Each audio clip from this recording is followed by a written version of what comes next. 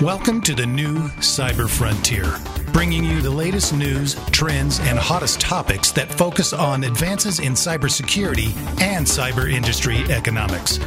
Our expert yet down-to-earth hosts make cybersecurity straightforward. They ask the tough questions and make this challenging topic something that everyone can understand.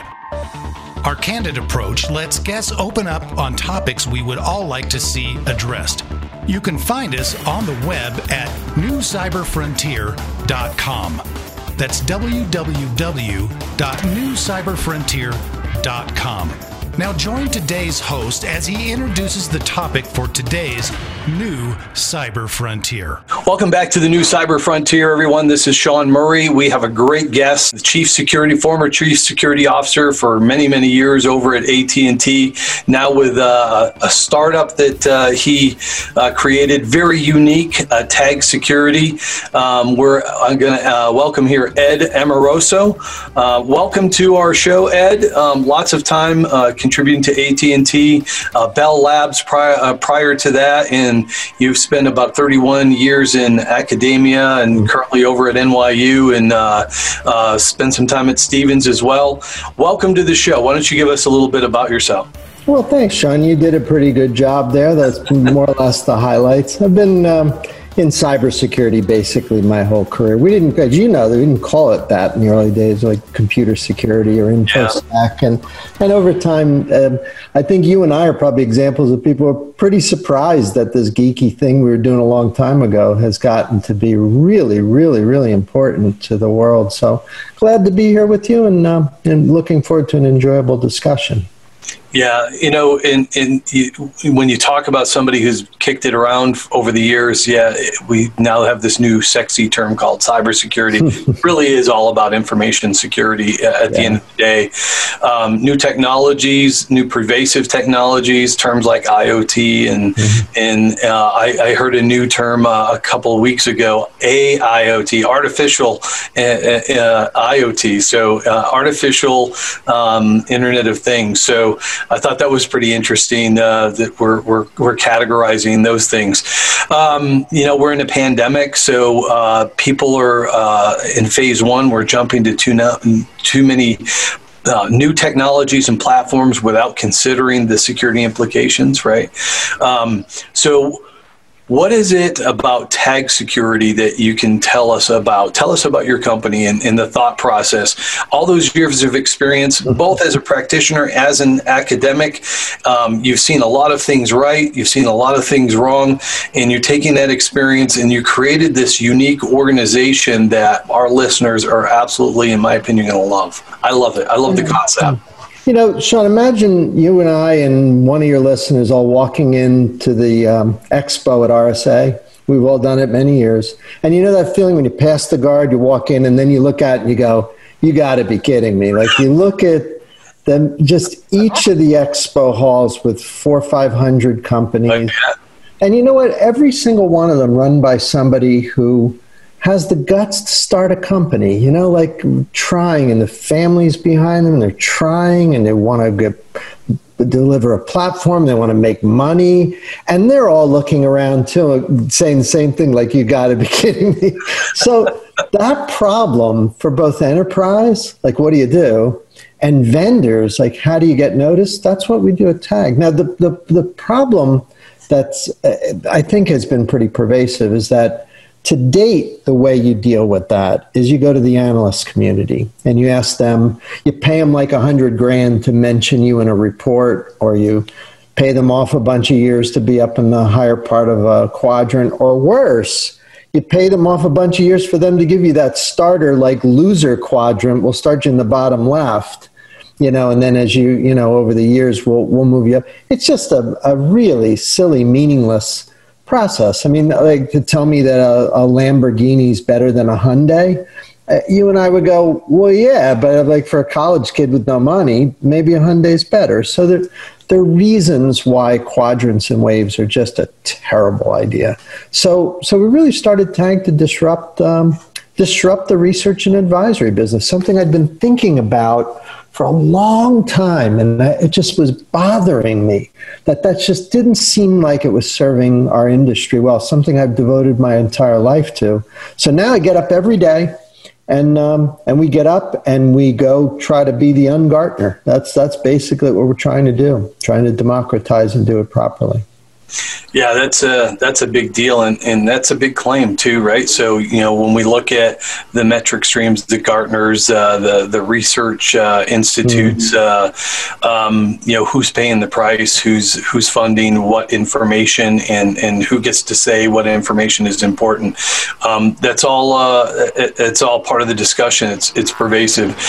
We're going to come back and we're going to have a continued conversation with Ed over at Tag Security. We're going to be right back right after our sponsor. Cyber Resilience Institute helps build strong cyber communities designed to prevent members from attack. Like building a neighborhood watch, it takes coordination and a sharing community to protect our identities and valuables in the virtual world. Typically, we hear that organizations know they need to do something to protect their cyber assets, but don't know where to begin. Let Cyber Resilience Institute help your community create an action plan.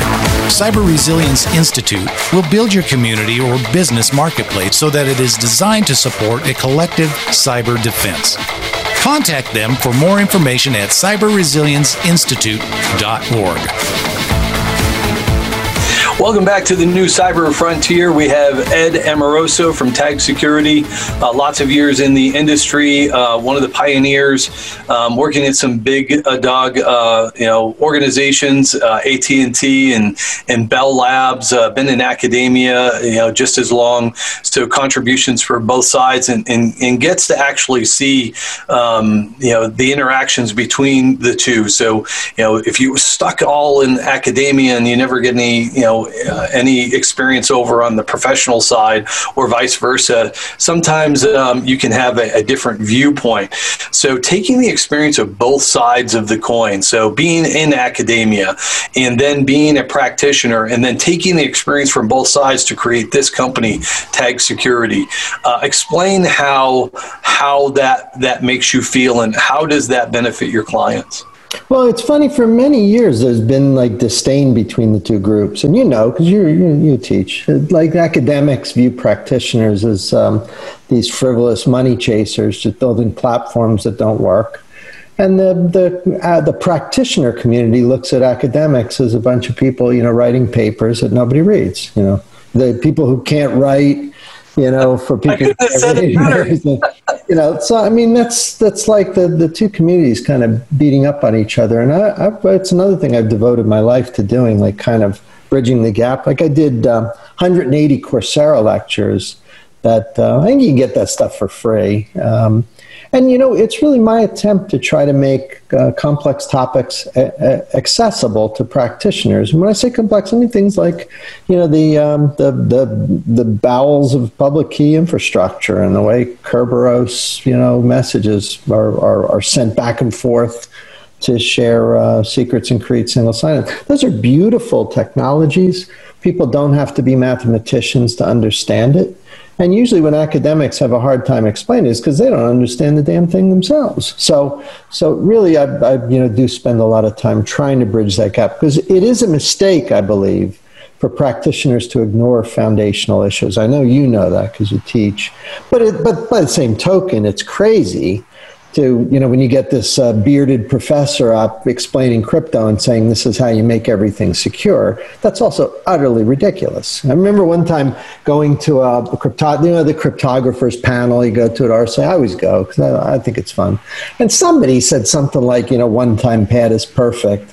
And there's a kid sitting next to me, and he mutters, he's like, yeah, but what if somebody steals a pad? I nudged the kid, and I said, that's exactly right. Like I said, hold that thought for the next 30 years, because you're right that, the crypto might be just great, but somebody steals a pad and the whole thing is stupid. So that interplay between practice and theory is really fun, and that's how science has emerged. Like you know that computer science is not really a science. We have no laws.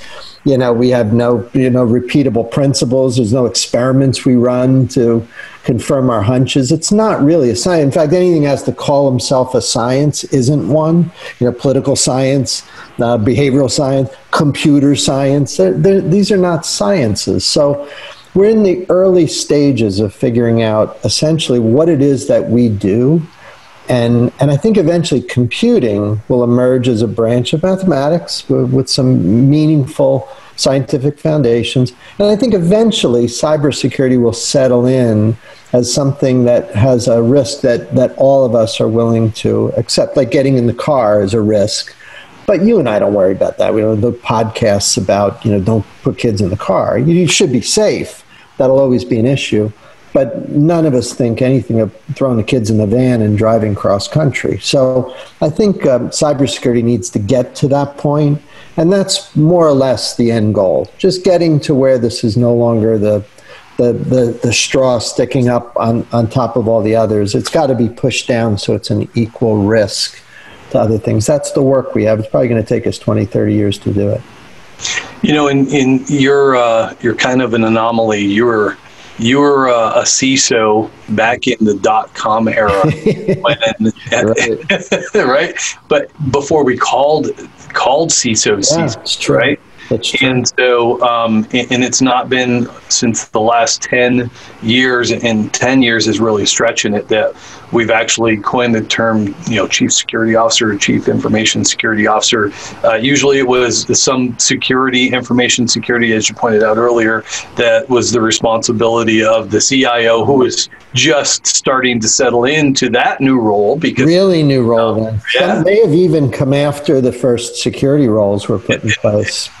And they struggled to fit into the board, and now they're a staple in the board, just like the CFO, CRO, and everyone else. Yeah. And so here we are, in the second decade of a new millennium, and CISOs are starting to get recognized. How did you compare where we're at today to your role with a large company like AT&T back in the .com boom, back in the 90s? I'll give you an analogy. There's this cool book called My Years in General Motors by Alfred Sloan. Beautiful book. Like, it's actually kind of a boring book, but it kind of looks cool to put on the shelf because it's written in the 60s. But if you buy the book, you'll see it has org charts for General Motors in 1920, 30, 40, 50, and 60. Very cool. Like literally the org charts. What I noticed was in the 20s, there was no evidence of a personnel department anywhere in the org charts. In the 30s, there was a little hint at the bottom, maybe some people typing badges. Then World War II happened. And after that, the org chart at General Motors had a personnel department with a VP. 50s, it was an executive VP. The 60s, it was higher up. And now today, show me a Fortune 1000 company that doesn't have an HR executive reporting directly to the CEO. They all do it. So we watched that function bubble up gradually. Cybersecurity is exactly the same thing. You go back to the 80s, there was nothing, no semblance. The 90s, you started to see a small little function, people like myself, Steve Katz and others who were kind of doing it, running something. The 2000s, you started to see a legitimate group. Now, every company has a CISO, but here's an interesting experiment. Go look at the Fortune 1000, look at their websites, and when you click on Meet the Team or Meet the Leadership Team, and it's that posed photo where they're all wearing a suit, and it's like the whole group there, and there's the CFO and the CEO and the head counsel. There isn't not one, that I can find, other than security companies like Fortinet, Palo Alto, that it shows the security person in that picture. So the CISO is not important enough to be part of the leadership team. My prediction is in the next 20 or 30 years, there won't be a single company that doesn't have a lead information risk or security risk or something reporting directly to the CEO. That's the path we're on. And we're just in the middle stages of it. But we'll look back on this and say, remember when you didn't have the security thing reporting directly to the CEO? And it'll be pandemic, business continuity, information risk, security. It'll be this risk kind of position. Because you and I know with COVID, have to rethink the way continuity and the way business resilience is designed. And I think you'll see that in every company. It won't take long. Yeah, you hit key right on it. So information security risk management. And, it's one of the things I teach in a GRC course and specifically in a CISO course. Mm-hmm. And that is the CISO, other than HR, probably has a stronger relationship, or should, with all of the other business unit managers, because you don't have a big budget as a CISO, but you can influence the other budgets. What tech are you buying? What risk are you introducing? What business processes, when 80% of them are processed, transmitted, or stored, what other risks are being introduced to the environment? And are we really communicating across the realm with all of the stakeholders to address information security risks, cyber security risk, whatever you want to call it? Mm-hmm. I mean, think about the job description you just laid out. That doesn't really require technical skill, does it? It requires executive skills, persuasion Correct. Skills, communication skills. And yet, name one CISO that has moved from, say, like a marketing function or a completely non-technical function into the security job and then out to something else. I worked in a Theory Z company, one of these companies where executives are interchangeable, with two exceptions. The lawyers stayed where they were, and the security person stayed where he or she would be, and that was it. And you were deemed unfit for any other position in the company. So it was like, all right, do your security thing. Don't mess up, because if we get hacked, there's the door. And that's the way CISOs are treated now. You did a nice job describing the real goal, and that's persuading and cooperating and coordinating and maybe even cajoling business units and teams to fall in line with both infrastructure design, with process, with all of the above. You don't need to be a firewall administrator to do that. You have to have good communication skills. So that's another thing. As the position evolves, it'll become a more general executive position by people who have those skills, and they may not have started their career in crypto like the way we all did. It'll be different. Yeah, I agree. It's a great conversation. We're right at that point where we're going to go and take a little bit of a break. We're with Ed Amoroso from TAG Security. Great conversation. We'll be right back after this message.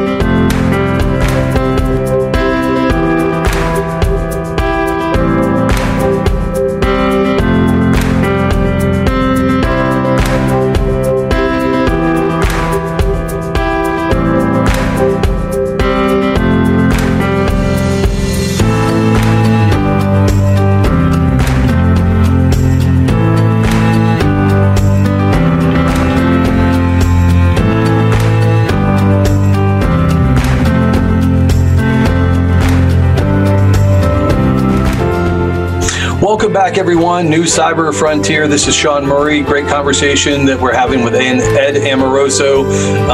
Great skills, great knowledge on the academic side, on the practitioner side.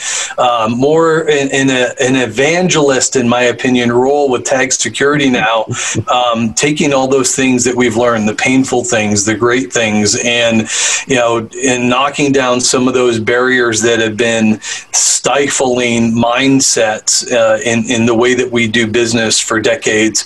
And we just before we started the session, you were talking about some of the things that TAG Security does in helping organizations.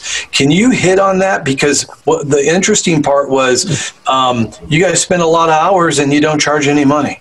Well, how do you do that? We make it up in volume, right? No, I mean, eventually, but really the enterprise business pays the bills. That's what we pay our rent. Like, a lot of enterprise teams will hire us to help optimize their portfolio and to run kind of startup accelerator programs for them, because we know all these vendors and we're completely unbiased. So, we're not paid off by anybody. If a little company, outperforms a bigger one, then we're going to say it, because that big company is not on the back end paying me $1 million to say something differently. So that's been a really nice business for us. We found that's kind of funny. I bet you do this too. When you meet a security team and you ask them something like, who's your firewall vendor? Let's say they say, I don't know, Fortinet or something. And you say, that's great. And again, we all know Ken Z, wonderful guy and good company. But if you say, why'd you pick them? There's usually crickets. And then a funny answer like, well, we have somebody in our team that really liked them or kind of inherited it. Hey, Bill, do you know where we got it? No, they were just kind of here when we got here. Could you imagine like bridge designers or nuclear power plant engineers? You go, hey, where'd you pick your safety system? They go, I don't know. It was just like here when we got it. It's ridiculous. Sounded sexy at the time. It's dumb, right? So that's one of the things we say. It's like, let's go back. Let's look at your portfolio. Make sure you've picked products that are the right ones for you, where the selection process, you actually actively made a decision. Like I mentioned Fortinet, that's a great decision. But I mean, you should at least make it, and it should be something that you do. And there's all these other things that buyers are just, they don't think through. Like, here's my favorite tip that I'll give. Just share this with your listeners. Don't tell anybody else this. But if you look at all the vendors you have in your portfolio, and you just ask them when their fiscal year ends, you know that if their fiscal year ends in July, that you're going to get 10% off anything you buy in June. So why don't you just keep track of that? And I do, and we do. And when we go to enterprise and they say, we have to cut 10% of our budget, I just say, well, just find out when everybody's fiscal year ends, and that's when you re-sign, because they'll sign any paper in the 2 weeks before the end of their year. So if you know when it is, then you can cut your budget. I mean, little things like that are practical that people don't do. It's like so amateur hour not to do that sort of thing. And we built a very nice practice doing that. I don't know that Gartner and Forrester could come anywhere near our ability as practitioners. So I have a bunch of old AT&T executives working with me. We're like the old 1974 Washington Redskins. Like, we're a bunch of old guys helping companies out. And we've got some diversity in the company, but we have a lot of old guys. But we love it. We're able to really go in and give the tips and the tricks that we've learned over the years. So that's how we're able to help vendors in a democratized way. We can charge a large bank. Again, just between you and I, we'll charge them a lot of money to do that. But I don't mind charging a bank. But I don't like to charge a little startup. I like to see them get a great deal. That's a great balance. And I like the perspective of the integrity behind and the mindset. Take all those lessons learned from you and your team over the years, and share those little tidbits. Yeah, the little analogy just associated with the fiscal year. Who's got that mindset? Thinking when you're running around putting out fires all day long. Wow, what a great idea! Because CISOs don't have a big budget, right? And depending on the size of their portfolio, what they're in charge of. But again, that influence piece to it. I know the former CISO from Michael's Department Store. He was in one of my first CISO classes, and it was him and the former. He as the former CISO and the new CISO. Well, after the Michael's preached, that was going back. He laughs. He goes, we had to hold somebody accountable, Michael. And so, sorry, you got to go, but we want to hire you back and to hire your replacement and consult with you to make everything better. Right. So Mike laughed at it, but he would go back and he'd talk about the fiscal year thing. And he said he would set up a shrine in his office with a coffee pot and all these other things. And he'd sit there for 2 or 3 days at the end of his fiscal year. And he had like 3 or 4 different phones, negotiating with vendors who were yelling and screaming obscenities at him. And it's when he made his best deals. So, yeah, it's that experience that as a practitioner who's been around the horn and experienced those types of things, you do learn some tips. And to be able to pass those on, especially startups, small businesses, it's the integrity, a goodwill piece to it. Let's go back over to the academia side. Contributions over there, you're writing papers and publishing and speaking at conferences. And so give us a little bit of, what are your contributions on that side? And we know that we only have a few minutes. Well, let me just plug the CCS Index. So Dan Geer is a good friend of mine, and he contacted us over at NYU. I'm in the computer science department there. He called us up and said, hey, would you help us with this index? He'd been working with Mukul Parikh, who's now, I believe, at Wells Fargo. Good guy.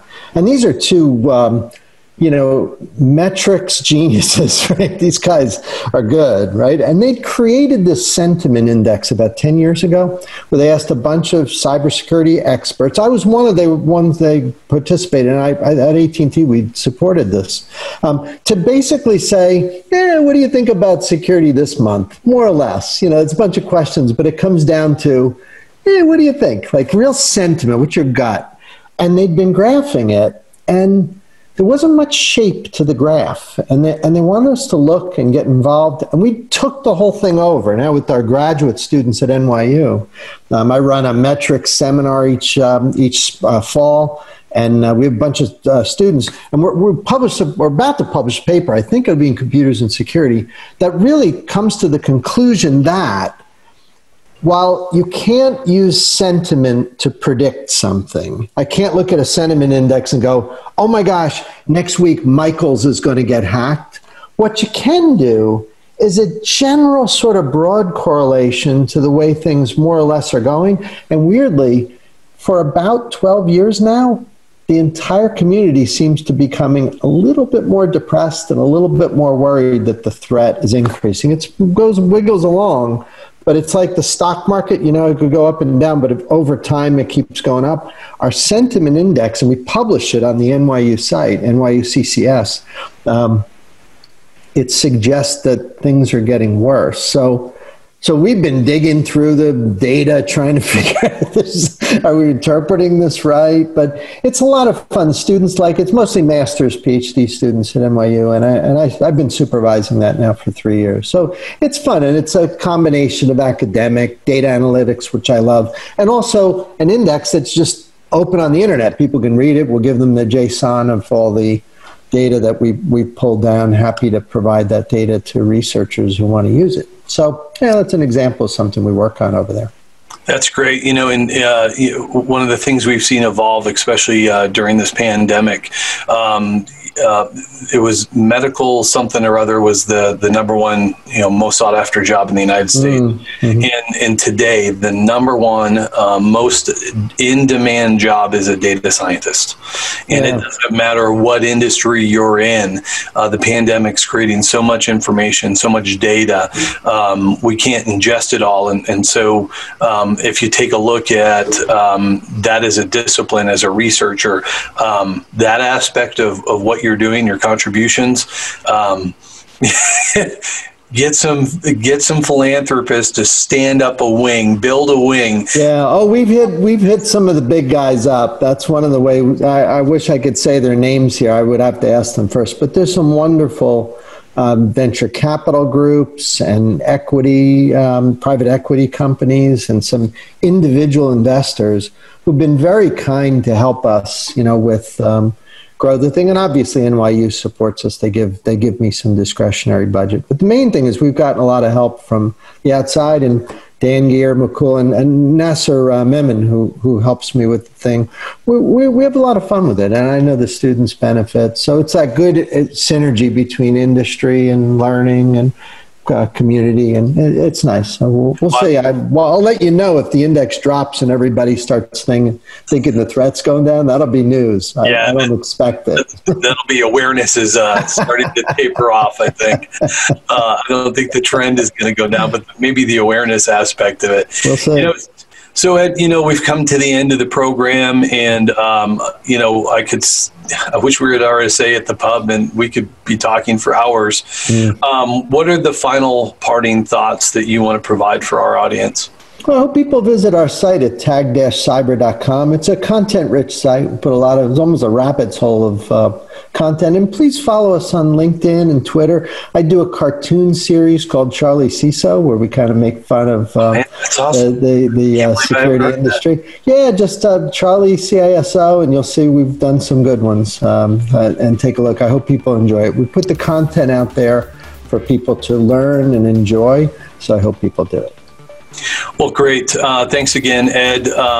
We've been talking with Ed Amoroso from Tag Security. Contributions in the industry are many and span over decades.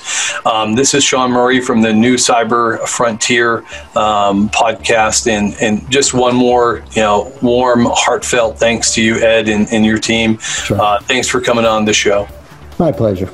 All right. Thanks again. This is Sean Murray with the New Cyber Frontier. That's it for this episode. We'll see you on the next one. Thank you for listening to New Cyber Frontier. Remember to follow or like our post and circulate each new show to your networks. We keep you informed, bring you the latest news, explore new trends, and find the hottest topics. With New Cyber Frontier, you don't have to be a computer or cybersecurity expert. Just get plugged in. We encourage you to get involved. Tell us what topics interest you and join our mailing lists. You can find us on the web at www.newcyberfrontier.com. That's newcyberfrontier.com. Check out our previous interviews and please let us know if there are any topics that you would like to hear discussed. See you next time on New Cyber Frontier.